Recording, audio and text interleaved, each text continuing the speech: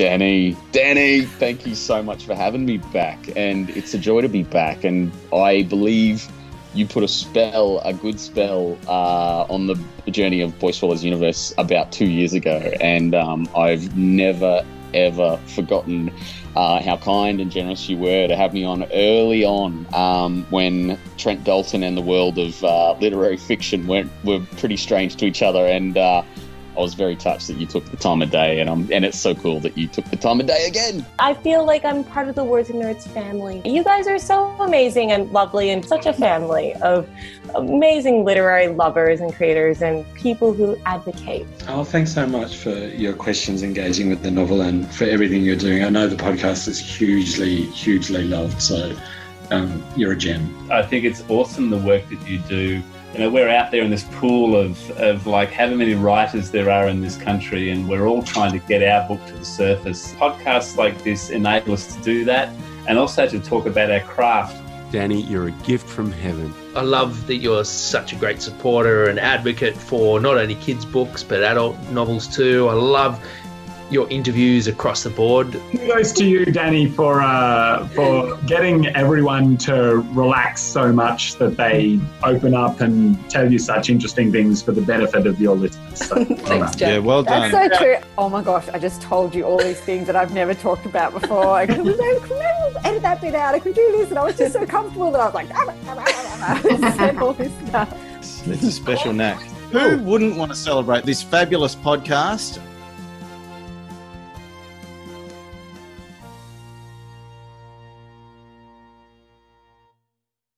Welcome to this podcast mashup with two literary podcasts in one episode. I'm Danny V from Words and Nerds podcast, and we welcome Samuel Elliott from the Right Way podcast. Hello, Sam. Hello, Danny. How are you? Thank you so much for having me / meeting me.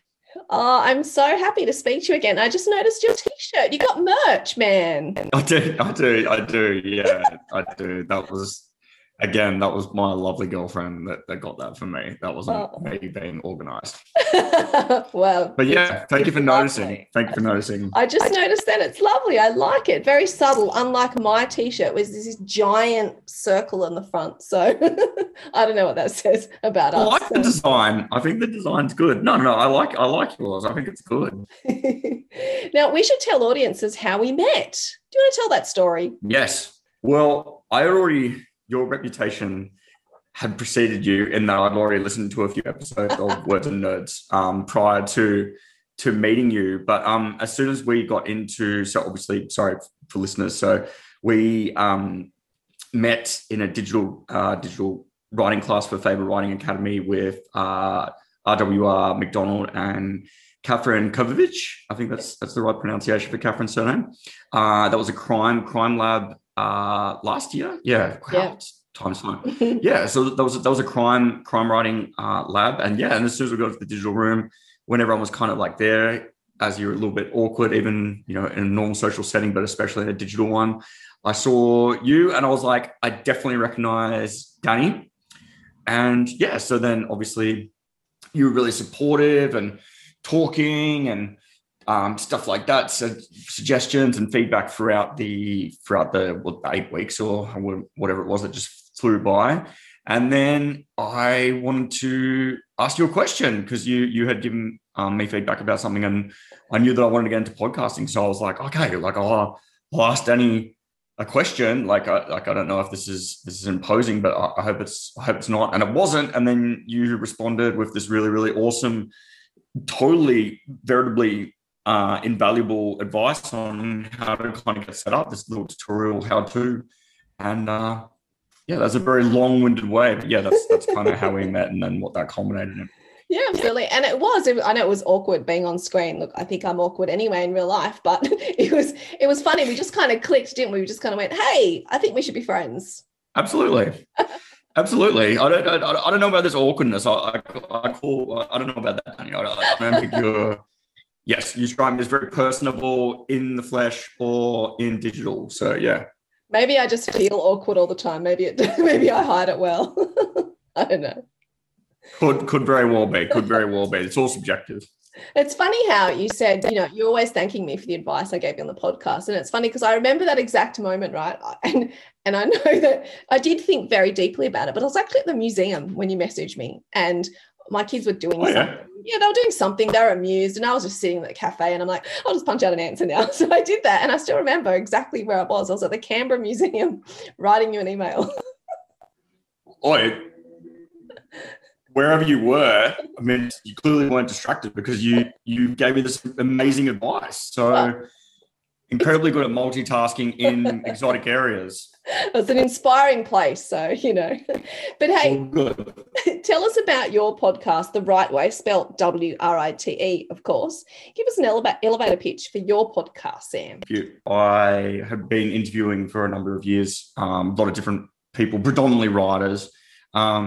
And what I kind of always wanted to know, and it was something that I didn't really see all that much in, depending tonally on some of the podcasts which I had listened to, or it just didn't really generally come up in some conversations, because naturally a lot of the time when you're talking to writers or a published author, they're there to mainly talk about their latest and greatest work. Yeah, but for me, what was always kind of attracted and intrigued me is because I know, as a writer, you're a writer, probably a lot of people listening are writers. We all kind of go through some pretty unrelenting hardships and challenges and trials and tribulations to get the end goal there, as it were, or at least, along the road to publication. So everyone, Man Booker winning, Miles Franklin winning authors encounter some period where they're like, what am I doing this for? And they prevail, but there was some sort of challenge in which they had to overcome. Yeah. So I kind of originally, I wanted to delve more into that and focus on that. And that's what I kind of sort of did with the first few podcasts. That was what I had in mind anyway, Danny, when I first kind of got it set up like that. So I just wanted to focus on what an author, regardless of what stage they're at in their own career, best-selling author or, as yet unpublished or debut novelist, what is the greatest challenge in which they had to face and overcome in order to keep going? I love that, Sam. It's so fascinating. And going back to you being an interviewer way before your podcast, you've interviewed some amazing people. Tell us about who you've interviewed. Look, some of them are wild. Probably the craziest was Bill Murray. Wow. The actor Bill Murray, when he came here for. Well, it wasn't a one-on-one interview. It was a media scrum that I kind of somehow managed to talk my way into out the front of the Sydney Opera House. And it was me. I had worked the night before from midnight till 7 a.m, and then kind of went straight to this thing in peak hour traffic into the Opera House, Sydney Opera House at 9 a.m, and then managed to get a pass. And then I noticed that there was the scrum of typical kind of people that you would see at these sort of events, kind of like real seasoned journos and stuff like that. And then they were all kind of mingling and talking and having coffee and stuff like that. And I noticed that there was tape, like little squares, little crosses that were at this area. And I was like, what's that? Like, I'm going to go there. And then sure enough, that was where, so they brought out Bill Murray and Jan Vogler, who were part of this quartet that were performing, because Murray does a lot of singing and stuff like that as well, and that's what he was performing with his quartet. And sure enough, they came directly up to where I was, and then I was kind of swarmed in and scrummed in. And the photo still exists; it's still on the Sydney Opera House's website in the Media Hub section. I randomly looked at it the other day, and it was me there, and I was like, "Oh, they're looking all scruffy as I am wont to do."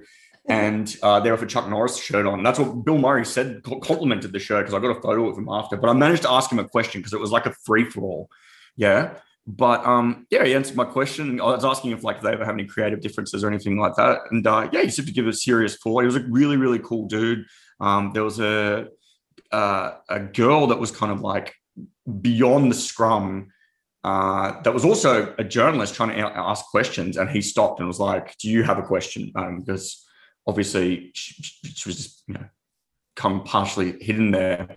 So I like that. But that was probably one of the wildest interviews, Danny. Absolutely. Awesome. And I need to see that picture now. So I think you need to send it to me and post it. I will. I will. Totally intrigued. Well, let's talk about you a little bit, because that's why I wanted to talk to you in the first place, because you have truly done so much podcasting, so much interviewing, so much by and large for the community. So what about you? What made you want to get into podcasting? Like, back in, because you started in 2017 somewhere. Yeah. Thereabouts? Well, there is something about my personality that I can't do anything halfway. I'm either in or I'm out. So people are like, how can you do so many episodes? I'm like, I don't know. I'm just obsessed with something, or I just totally don't care about something. So there's no in between. It's just my personality and I can't change it. So that's that. Nor should you, because it's working for you. Look, I just wanted to have really good conversations, and I've been an English teacher for 17 years, and I just wanted to have really good conversations about books. And being an English teacher, you talk about authors all the time. You talk about author intent and their purpose, and a lot of the time you're guessing or you're reading about blurbs or interviews or whatever. And I thought, I want to ask questions that I have, that maybe other people have about that. And so I had a friend who he did MasterChef, and he still does Bake Off podcast episodes, and I asked him for advice, and he just goes, like, just stop thinking about it and just do it. Like, just ask someone to talk to you and just do it. So I liked that advice, because otherwise I'd probably still be thinking about it. So I interviewed John Larkin. It seemed to go well, and then I just thought, all right, let's do this. And it's so funny because I just interviewed Jackie French before we're talking, and I interviewed her on episode 10 way back in 2018, I think. And I just said, can't believe she spoke to me after episode 10. Like, what was Words of Nerds? And then I spoke to her again, and I think her episode's going to be about 292. So isn't that wild? That is so wild. But like, awesome, yes? Like, it shows that, wow, so much, the progress that you've made, like, particularly because obviously, like, when you started off, and that's what's cool. Like, there was your tagline is small podcast, big ideas. Well, it's become kind of a big podcast as well. So it's not like. Do I have to change it? Big podcast, small ideas. Maybe you might have to at this stage. At what point does it become going from small to big? Because just don't like the small ideas bit, Sam. I think fair enough. I've got. Oh, fair enough. Fair. No, very fair. Very, very fair. But that's wild. That's wild. I mean, like, because surely it's now exceeded your wildest expectations. No, like from what you originally kind of started off with, the most pure, wholesome intentions of just talking to writers and asking the questions you wanted to hear the answers to, and then it's gone. Kissing close to 300 episodes. Well, how do you feel about that? Like, looking back at all you've accomplished and how far you've come. Yeah, it is funny because I had no expectations. I actually think when I started, I looked, and I think most podcasts have 100 episodes. I think 100 listens, I think an episode perhaps, and that's sort of average. And I thought, oh, well, if I can just get average, that'd be cool. And well, I don't know how I feel about it, because when I don't know, I don't think it's computed in my brain yet, because now, the podcast is having tens of thousands of listens a month, and I'm like, is this a mistake? Like, I'm sure SoundCloud are going to ring me one day and go, those stats you're looking at, they're wrong. They're wrong, Danny. We've been making a mistake. No. Def's not. Only got 100 listens. So I kind of like, I don't know if it's I guess because I work a lot at it, and I'm not complaining because it's what I love, and it channels my anxiety into something positive, but I spend a lot of hours on it. So I guess that just feels like, those hours have paid off because people are listening. To be honest with you, I'd still do it if 100 people listened, because I love doing it. But it just makes you think, wow, like, people are enjoying these conversations and they're part of this community. So it's a special thing, I think. What do you think? Well, first of all, I think I'm glad that you can kind of look at it and appreciate the accomplishment, because you do so much, and I don't know how you do it.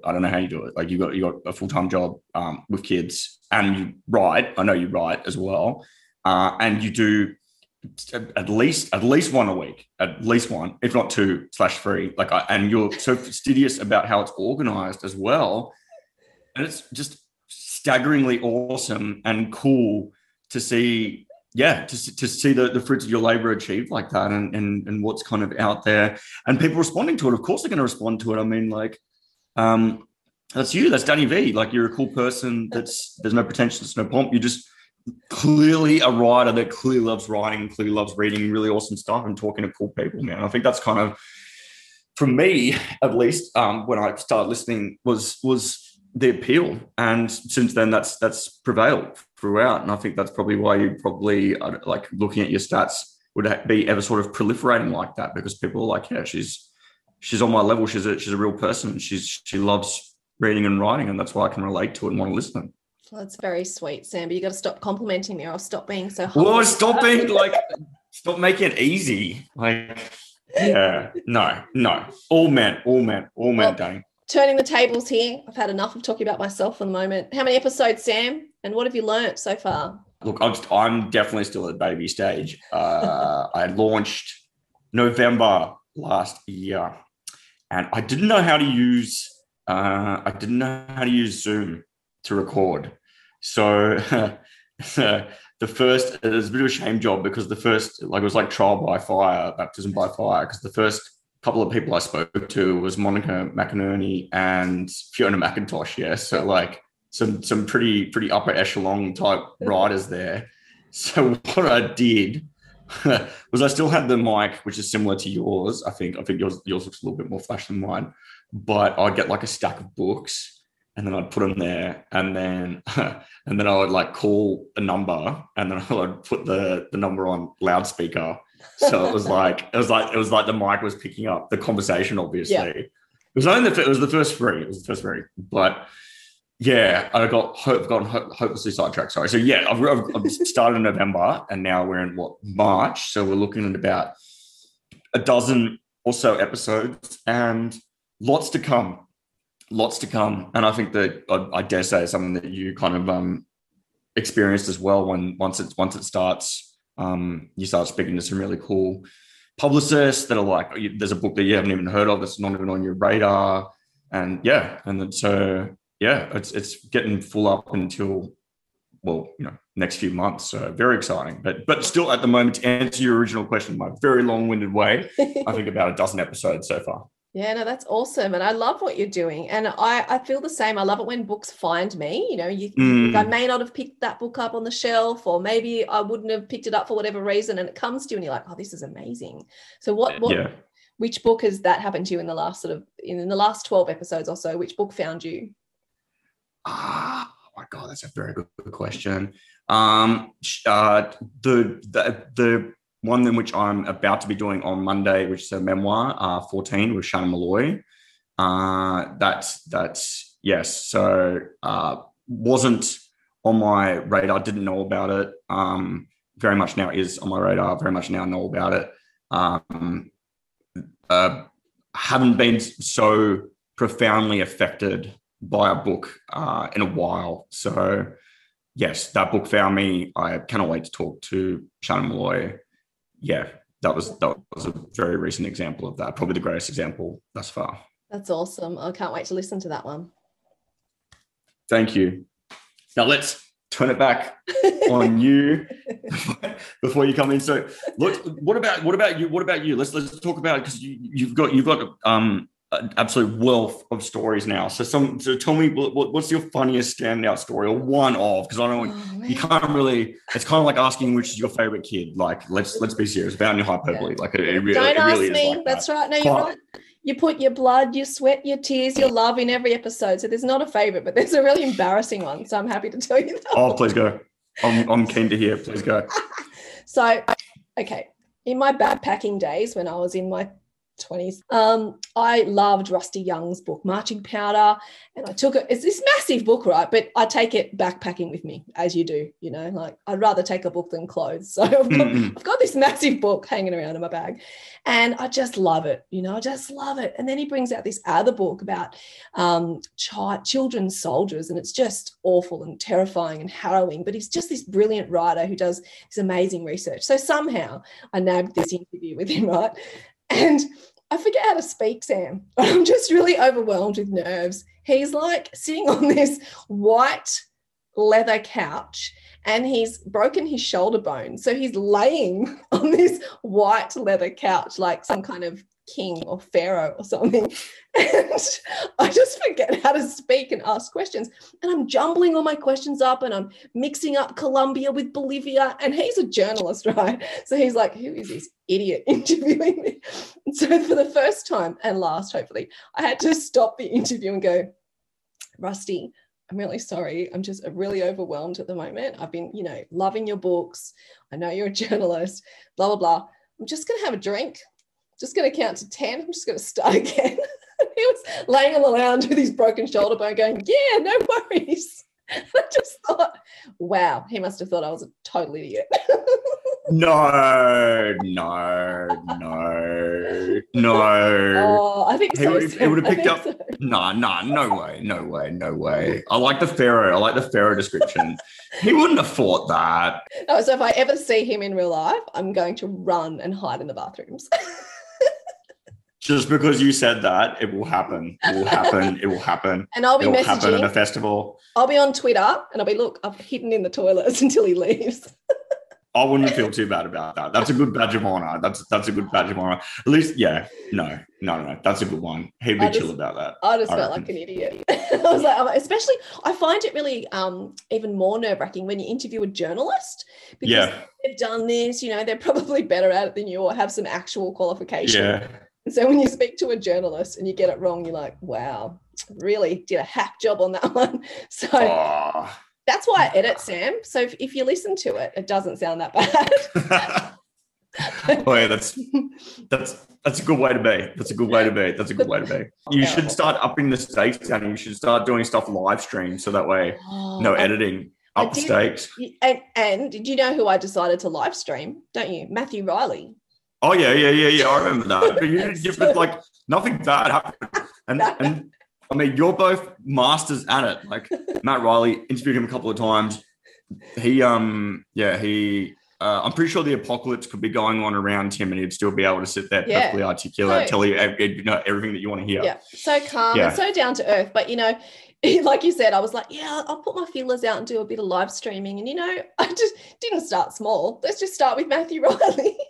But you succeeded. So from here on in, I think that's the rule now. No editing. Boom.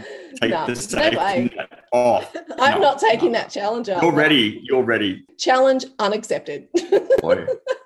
Fair. Very fair. Very, very fair. And then the next one is like going on national live television or something like that. God, I'll be like, I won't be able to cope. I was already like forgetting how to speak. I was like, just read your questions, Danny. It's not that hard. Seriously. So no. What are your future plans for The Right Way? What's in store? What's in your brain? What's coming up? What's your vision? Like most of the time, there's not all that much going on in the old noggin. To be honest, I don't know if that's a rightly answer. I'm supposed to give like a real kind of like deep brooding answer. No, we're honest and vulnerable here. It's true. It's true. It's very true. I don't know, Danny. It's wild. Like it's wild. It's like like asking you that question 4 or 5 years ago, and then you just can't predict what's going to happen with it because, and like you, like the way in which, you kind of said what in terms of you originally had desired for your podcast, which was, to talk to people, talk to writers, ask the questions that you want to hear that you might not always be able to from other interviewers. I just want to keep doing that, but I don't know. I don't know. I'm just going with the flow. I really just like you. Like I really enjoy speaking to writers, to cool people, and there's some really good eggs out there. And I haven't really had my fingers burned. I haven't really had any bad experiences, and I'm just really been enjoying it. And yeah, like you also said with the whole books finding you kind of thing. So I feel like when you have that sort of not so much carefree attitude, but like a willingness and acceptance of come what may, I think that it can pleasantly surprise you. And yeah, that's probably what I'm going to go with. I just want to keep interviewing people one at a time. And then who knows? Who knows? I'm excited. Yeah. I know that much. I know that but I much. like What about that. you? Well, I like the organicness of it, like I like saying, let's just do what feels right, and you're in charge of your own podcast. You don't have to answer to anyone, which is nice because at work, you're always answering to people. So it's nice to have something that's just yours, that's creative. You can make your own decisions. You can meet really cool people, have the best discussions that, you'll probably ever have. I mean, what more do you want?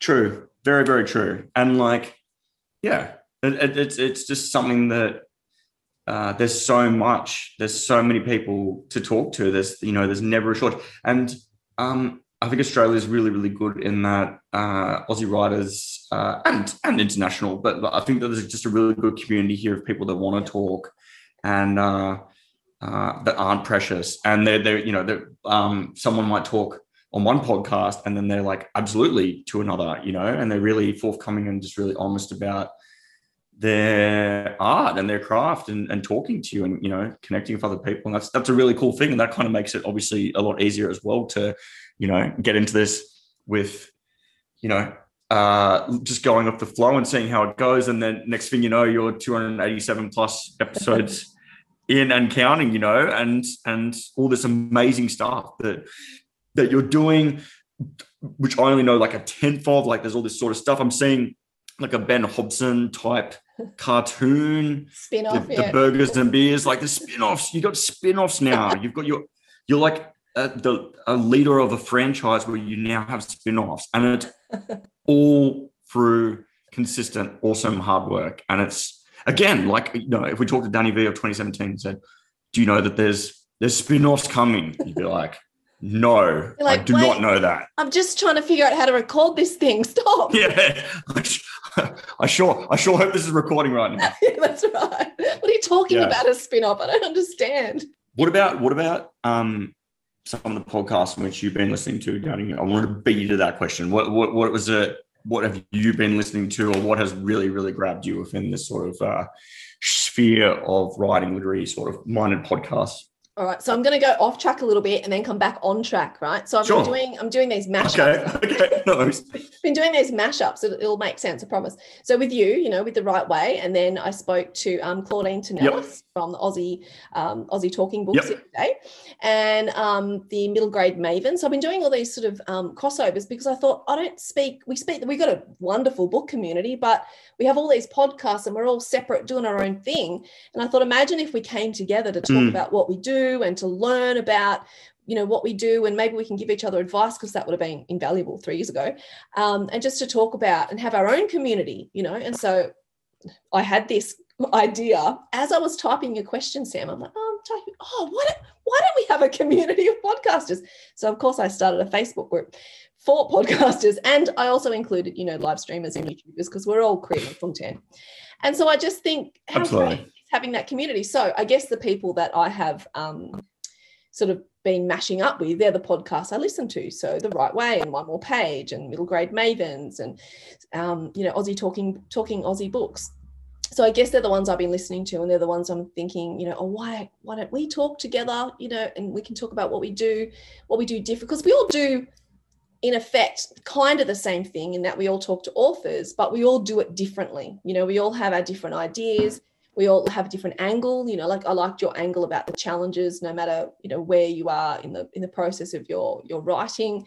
I tend to look at it sort of from a reading perspective and a little bit of writing, and I like stories. So I always go off on tangents about the world. Like, tell me about your deepest, darkest secrets, So we all have our own kind of thing. So I thought, let's all come together, because it's really funny. And I can't remember who it was, but I had someone come on and they were like, I don't know if it's going to be awkward because I'm a podcast of this, other literary podcast. And I'm like, why would it be awkward? I think we should all talk together and share each other's work and be on each other's podcasts.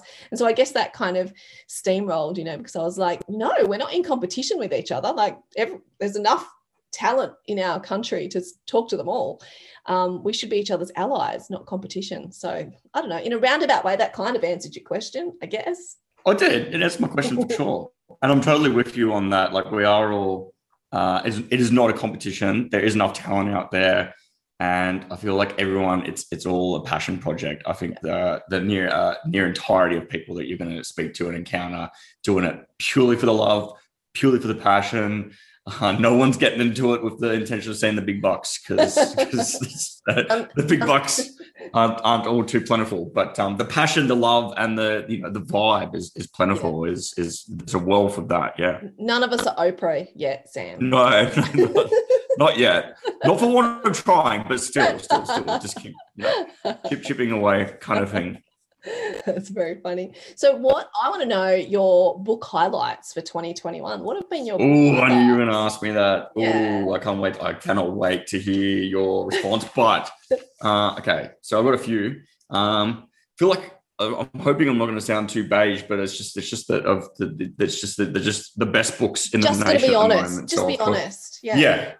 Of course, Animals of That Country by Lord Jim Kai. That book blew me away. It still does. I still think about it.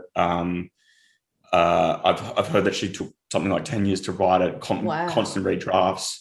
And it's just an amazing story. The way in which she's captured the communication of animals in a way that's not really speech, but it kind of is. And the authenticity of that and realizing this kind of this incredible premise throughout and prevailing throughout it just absolutely blew me away.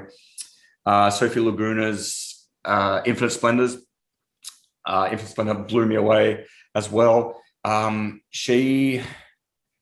prose is just like so light that it feels like it's going to fly off the page, but bare bones, like it's minimal, it's understated, and with that, she can create these immense scale of some pretty hard to properly and earnestly depict stuff like an artist's eye, the beauty of nature, the ineffability of creativity, all that sort of stuff. All that knocked me for six. Shuggie Bain. I'm including it because I finished it early and kind of around January the 1st. Man Booker, well deserved. That story is again something that I just keep thinking about, keep revisiting. It's something that I know that I'll come back to time and time again. What else? I've been reading as well. I don't know if you count it as reading, but I really love this cartoonist called Edward Gorey, who was kind of in his heyday from the 50s, and I just finished reading The Posthumous Life of Edward Gorey, which is by an American writer, which is an incredible tale because obviously a man with a very storied, interesting life. I managed to get one of the books, which is about 14 of Edward Gorey's kind of smaller books called Goreyisms. And I like breaking it up sometimes with reading text and then trying to read something like of a different sort of medium. So that one, particularly because he's just such a master of the craft. They're pithy, they're funny, they're dark. No two are the same. And his style is just so, the hand-drawn cross-patch style is just phenomenal. Yeah, I could go on, but I kind of want to hear what yours have been, or some of yours, because, yeah, Irma Gold. They sound amazing. At the start of the year, just really strong. The Last Thing to Burn by Will Dean just knocked me off my feet. So The Last Thing to Burn, I sat down. I love this when this happens. I sat down at maybe 7 o'clock, sat down to just, start the book, and thought I'll just start the book and get into it before I have to interview Will. Didn't leave the couch till about 1 a.m. in the morning after lots of tea and lots of chocolate because I had to get to the end of this book. And I found myself, I know it's a cliche, but I found myself actually on the edge of my seat when I finished the last page, and I went, whoa, that was intense. So, yeah. That's amazing. And then I spoke to him. That is a good endorsement. Yeah, he lives in this really remote forest, and he said he can walk for a day in any direction and still be on his property. And there was this aerial shot of his property and his house with all this forest just all around it. It's just amazing. Like, what an artist's dream. Like, if you could do that, imagine that. You could just create art all day and not be interrupted. Strangely enough, Sam, he also had very good Wi-Fi in that Swedish forest. So what more do you need, really? Yeah. Wow. That's remote. That's remote. I was just picking, the main thing I just picked up from what you were just saying then was you can walk in any direction, any for a day, and you're still on the same property. That's right. Yeah. Probably, Oh, that's remote. That's very remote. If you walked with me, I walk pretty slow, so probably 2 days. Well, I'd feel safer if I was with you. But I mean, it's Sweden. Like, it's not like Australia where, like, if you're going to walk, one, the sun's going to kill you. Two, like 12 different types of snakes and spiders will kill you. Yeah. Do they have? This is going to be a stupid question if I'm wrong, but are they like bears or something in Sweden? Like you are asking the wrong person.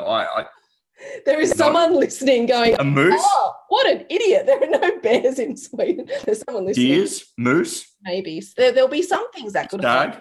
I'm sure. Yeah. I think you're more correct. But I'm going to Google it straight after to see how stupid I'm. I am too. Don't think it's stupid. The next one I liked, Blacktop Wasteland by S.A. Cosby. That was really, really good. And I found that book from Craig Sisterson. We did this crime panel thing, another live stream, where the best sort of crime critics from around the world, from each continent, actually 4 continents, not all of them, we just had 4, talked about their favourite books. And it was so interesting, Sam. Not only was that book like amazing, but we talked about, I asked a question in the beginning to talk about, well, you know, what makes crime fiction, and you'll love this because you're a crime fiction writer, what makes crime fiction from your continent different? And I just found the answers so fascinating because we had a critic from South Africa, and she said that because they sort of live in a world where at times in some places there is quite a lot of crime, their crime fiction deals with social justice and you know, getting the criminal in the end and giving people hope, and that's different to the crime fiction, you know, that we have here or they have in America. So I just found that really interesting. And then, you know, and that's why I love crime fiction. I don't know about you, Sam, but I love how it reflects the world so well, in dark ways obviously, but it reflects what's going on in the world so well, and you know, it doesn't pull any punches, I guess. And I guess that's what resonates crime fiction with me. Getting totally off track. Anyway, one more book before I just rave on forever. The Push by Ashley Audrain. Obviously, I've got about 1 million, I could say, but The Push by Ashley Audrain, that was another one of those books that I couldn't put down. And it was written in my favorite, actually, present tense first person. So it puts you immediately in the story, and from the very first moment. I love that way of writing, though. And it was just really another sort of intense, creepy book. So that's another one that I really enjoyed this year. Mad. Thank goodness we're recording, because Top Wasteland is Craig Sisterson. He came to the class we were in with Robin. That's right. And Catherine. I remember. Yeah. There's just this absolutely just the most delightful kind of Kiwi person that you could ever possibly, who just was a walking encyclopedia of crime knowledge. Wealth of knowledge, and he's put that knowledge into a book. He wrote this great book about all different types of crime fiction novels that you should read. So yeah, and Blacktop Wasteland. I've got to read that. Like I know that it's been rave review from you, from Craig Sisterson, from like everyone that I've heard. And his new book, his follow-up that's coming out sounds so intense. Like I'd like Razor something. It's oh my God, yeah. Sam, I'm not a car person, right? So if a guy wants to impress me with a car, like he best be driving a food truck that sells tacos, right? Because I don't care about cars. but he makes car chases like sexy, and I don't even know how. I was really enjoying it, going, that's weird. I don't even care about cars. So anyway, there's that. Oh, that's amazing. Yeah. Absolutely. Oh, that's so cool. Yes, for sure. Well, let's talk, Danny, about your writing and what's going on with your writing, because I got to hear some in the class, and I just remember there was some zingers. There was something about a rolling around the skull, and it was like talking about a fort, but it was just like this. I'm so paraphrasing, but I just remember you reading it out, and I was like, oh yeah, she is a good writer. She gets it. So what's going on? What's happening with your writing? What do you are working on a novel, aren't you? Yeah, that's very nice of you, Sam. And you'd be one of the very few people who've actually heard my writing so far. So you're in a very small group. It's a very privileged group. I feel very excited. So that book, that novel I was writing during our class, it still exists. I got to about 60,000 words and then got totally stuck, right? Like I didn't know where to go. So NaNoWriMo started, right? And my mate Adrian Beck, on the 1st of November, mind you, says, hey, let's do Nano and let's like record it and let's get 2 other people. I'm like, okay, you realize it starts today. So anyway, we did an episode that night, right, with Tristan Banks and Julianne Negri. And so I finally admitted that I was writing something because I was just doing it in secret. And so we did this, Nano. And so I wrote 60,000 words or close to 60 in the month because, I was with a bunch of published authors. I needed to at least hit the word count, right? Otherwise, what am I doing there? So that particular manuscript I've been working on since November. Okay. So I'm up to about 70,000 words and I'm nearly finished it. I know it's not quite long enough, but what I want to do now, I'm getting a manuscript assessment through Angela Meyer, who I love and adore, and I love her work and I trust her judgment. I think she's amazing. So I'm going to give her that at the end of April. And then I have scheduled in my diary about a week of self-doubt, another week of crying, another week of giving up writing forever. Oh, no. Oh, that's okay. I feel that in my soul. Because, I've got 3 weeks of all that stuff. And then on the 4th week, I'm actually going back to that manuscript that I was working on in the class with you. And good. Okay, yeah. Because as I was writing the Nano one, I got unstuck. So, yeah. So I needed to unstick it and putting it aside. I've heard that works and it did. So I've got a solution to my problems. So I'm not going to think, I will think about it, but I'm going to try not to think about the manuscript I sent to Angela. I'm just going to go, it's gone to her now. There's nothing I can do, and just crack on with the next one. And then just crack on with the next one and just keep cracking on with the next one. And one day, hopefully, something will come of it. So that's my story. Oh, that's a good story. That makes me incredibly happy to hear, Danny. That's so awesome. That is fantastic news. Oh my God. Unstuck. Yeah? Because you weren't thinking about it and you gave it some time and then boom. Yeah. And then so you got two somewhat on the go. I just don't want to sit around thinking about what Angela's thinking of it, because that makes me paranoid and makes me want to cry in a corner. So I'm just going to just send it and then start on another one and not think about it, because otherwise, I've only scheduled 1 week of self-doubt and 1 week of crying. And then I have to get... That's a good plan. That's a good plan. That's a very, very good plan. Are they standalone or? No, standalone. Well, actually, it's funny because I've got, the protagonist, like she was a bit of a kick-ass female in the one that I wrote you. It's kind of similar character in the next one. I'm like, that's interesting that they're quite similar. So I don't know. It could be the same person, I guess, but I'm going to write them as standalone. But there could be a thread, but I haven't decided yet. I'm so excited. I'm glad you are, because I'm just like, I spoke to one of my mates today and I'm like, as it gets nearer to the manuscript assessment, I feel like my writing sucks more each day. He's like, totally normal. It's normal. It's a normal thing. I'm like, all right, I'll believe you. That's the thing. And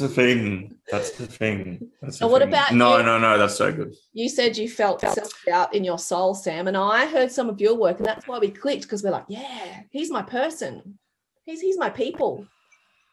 Oh, well, yes, in that regard, absolutely. I feel it every day in my bones, but it's wild. It's a wild ride, Danny. I've been doing it for a long time. I've been doing it since I'm 32, 33 come August. I've been writing since I got out of school, since I was 18. Mm-hmm. I've written like 8 of them. And yeah, of varying degrees of terribleness. And there's one that I've been working on, because when I came to the crime workshop, like I had like a very basic idea, which I still have, which I haven't really developed. More on that in a sec. But the thing that I had been working on, and like I've been working on it for 2 or 3 years, is this big historical fiction novel, which was just this behemoth that was like 160,000 words. Wow. And I was like, oh my God. Like, so I kind of like left it for a while and got the free, you acquire the fresh set of eyes. And then I came back and I've been working on that. So sorry. I went and did a course at the Australian Writers Centre. I did the write your novel stage. It was a whole thing. It was for 6 months. Yeah. With the lovely Bernadette Foley. And when I got in, so I came in with an outline of the overall story, like what happened, and people read it and they were kind, but even with kind feedback, I was like, this sucks. This isn't the story I wanted to tell. So I binned it. It was 100,000 words, and I binned it, and then so I started again with the very, very bare bones basic premise, and I've been working on that since. I don't know what's going to happen with it. Still working on it. It's getting small. It's getting smaller and smaller and smaller, which is good. But yeah. Yeah, you know what? For me, the account, because I was always an abandoner, right? Because you read beautiful things and you speak to beautiful authors and you're like, why am I bothering? Like, I can never be that good. And so I was a massive abandoner. And Nano taught me to just finish the words, just get them down, you know. And I was accountable to my Nano group, who we'd be checking in once a week, and we'd be checking in once a week publicly, but we'd be checking in every day or every second day. How many words have you written? How many words have you written? And that made me accountable and think, you know, well, I've got a team here who have let me into their little circle. I at least need to make the word count. So now I'm hoping to stop being an abandoner and to just finish it. And it was, I got some really good advice. I was just doing an interview with Georgia Richter. She published a book about how to write. She's an editor.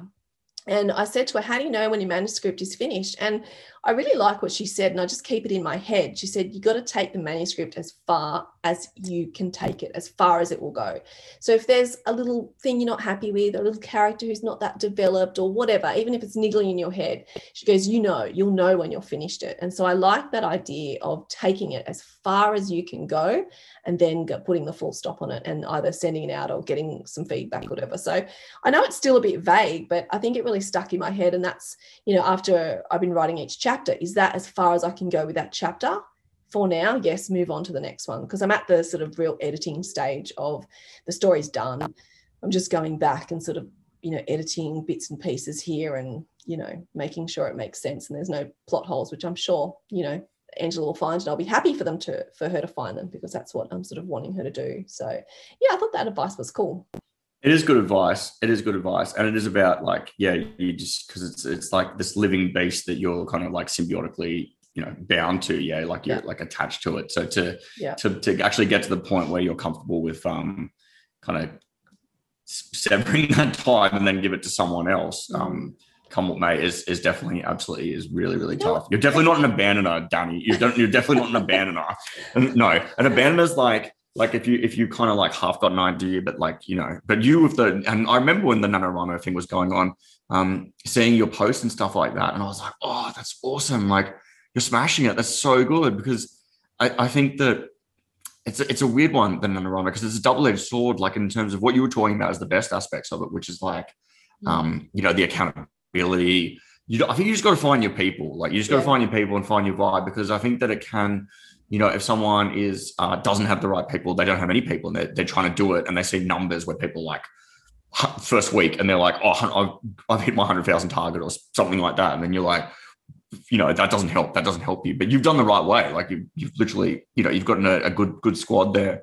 That there's the accountability and just the general sending the good vibes to each other and stuff like that. That's definitely the best way to do it, I reckon. Yeah. And I think it matters as well. Like, they're people that not only who are obviously, you know, raw published writers, and, you know, Julianne's published one book, but, you know, Tristan and Adrian, they're accomplished and they've been in the industry for a long time. And so not only do I respect them as authors, but I really respect them as human beings. And so I think there's that double thing of, I can't let them down. I've got to at least do my word count and show that I'm in this as well, you know. And I guess we all pushed each other along, you know, because some weeks, or you'd have a bad week or a bad day, and then you'd see other people's word counts. And you're like, okay, head down, let's get to it. So I think that was kind of cool.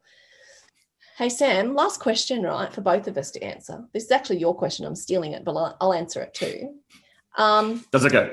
If you could interview anyone living, dead, made up, you could interview a made up character. I just added that in then. Who would it be and why? You know, I wrote that question. I'm like, oh, that's a good one. I didn't ask myself that question because I just. Do you want some thinking music? Yeah. Do you have some? Are you gonna hum it? How's that gonna go? But badly. Okay. First of all, yeah, like, you know, there's a lot of writers that I love. There's people that would just be so cool to hang out with. You know, but then you got to ask yourself, like, what do you're never supposed to meet your idols, yeah? So like, do you just interview someone that, you know, whose work is incredible and prolific, or do you interview someone that, you know, you absolutely adore? I mean, like, I adore. Got none of his books there. That's great. I adore China Miéville, fantastic contemporary. So he's alive. He's very much alive. That man is like member of Mensa level of intelligence. I would be way too scared to talk to that guy. I'd love to hear him. I've watched many an interview, but I don't know if I want to talk to him. Edward Gorey, the cartoonist, but again, like, I don't know if we'd get along. I don't know if we'd vibe. William Somerset Maugham. George Eliot, the Bronte sisters, you know, if I got to go to a dinner party and hang out with them, that'd be pretty cool. How great would that be? But it would be so great. It would be so great. But yeah, the list goes on, but I would always be beset with that, you know, that quandary of, you know, do you actually want to, you know, meet this person, or would you rather, you know, keep them in your mind's eye and then it never progresses from there because you just love them from their work, you know, it's a tough one. But what about you? Well, I think I'm pretty predictable because I talk about Oscar Wilde all the time. There we go. He has to be mine, and I'll tell you why. Not only because The Picture of Dorian Gray is my favorite book ever, and I reread it all the time. It's the original crime fiction, not the original, but it's kind of not crime fiction, but it's kind of creepy. It's good. So I think that he was a man that went outside the grain of society and his context. He was born in the wrong context. You know, he was like, this is who I am. And, you know, he got jailed for his book. He was jailed for that. And what I find really interesting and sad about his life is that he loved, you know, he always said, you know, give in to temptation and do all the things that make you feel good and pleasurable. But then he ended up going to jail and ended up dying in a life of poverty. So I find that juxtaposition really interesting of the life that he sought to lead and the life that, you know, he had in the end. And I find that really sad and tragic. But as well as that, he wrote the manuscript, The Picture of Dorian Gray, the original one. And it was so, like, even, you know, more saucy than the current one that we have in our hands. But he had to change it because he was going to get arrested for it. And I want to read that manuscript. So I need to have dinner with Oscar Wilde so we can sit together for maybe a long weekend and he can just read me the original manuscript because I need to know what was in that, Sam. Wow, that was an incredibly considered and excellent answer. I wish I could steal that answer because, yeah, what era would you want to talk to him? Like, if you got to pick, would you want him when he's like the toast of the town of London, when he's still, you know, a popular sort of gadabout? Or no, I need the whole gamut of the experience. So I need to bring him back from the afterlife, and I need the whole gamut of, you know, high society, then what happened to him, how tragic and how awful it was, and how, you know, the injustice of it. So I need the full gamut of the Oscar Wilde experience. So I'll bring him. Very good answer. Oh, he'll be like, why did you bring me here in the bloody pandemic? What are you doing, lady? No, he wouldn't. He'd make the most of it. He'd be, yeah, he would be just fine chilling in the living room, maybe for a couple of drinks. Yeah, or maybe more than that. If you've read Dorian Gray, we might be out in the streets. I have. I'm trying to see. I don't even have it here. We might be out we'll be out in the seedy streets of Sydney, Sam, getting up to no good, I reckon. There's plenty of maybe they're a little bit cleaner now because of lockdown. No one's out kind of up to no good, but who knows? He'll know the place to go. He'll know. Oh, absolutely. Well, Sam, as always, it's such a pleasure to talk to you. I love chatting to you. It's just like we're kind of, you know, at the pub. Maybe we'll do that one day. We'll go and talk. I would love that. That'd be so cool, right? I would absolutely love that. And I think we need to do this talk at the end of the year too, I reckon. And we'll say, hey, you know, we talked about your podcast. You were 12 episodes in. What are you in now? What's happening? So let's do a catch up later in the year. Done deal. Absolutely. No, you're an absolutely awesome human being, Danny. I love everything that you do. I think you're a great human being. Truly mean that without a shred of hyperbole. You're absolutely awesome. I love what you do. And I think that you doing what you do ostensibly, even though you're just, wanting to talk to people and ask them the questions, is really, really done a lot for promoting the community. And I truly mean it. You're an awesome person. Keep doing what you're doing because you're doing it well. And a lot of people love what you're doing. Thank you so much, Sam. You're awesome too. And I love chatting to you. We'll do it again. Awesome. Thank you.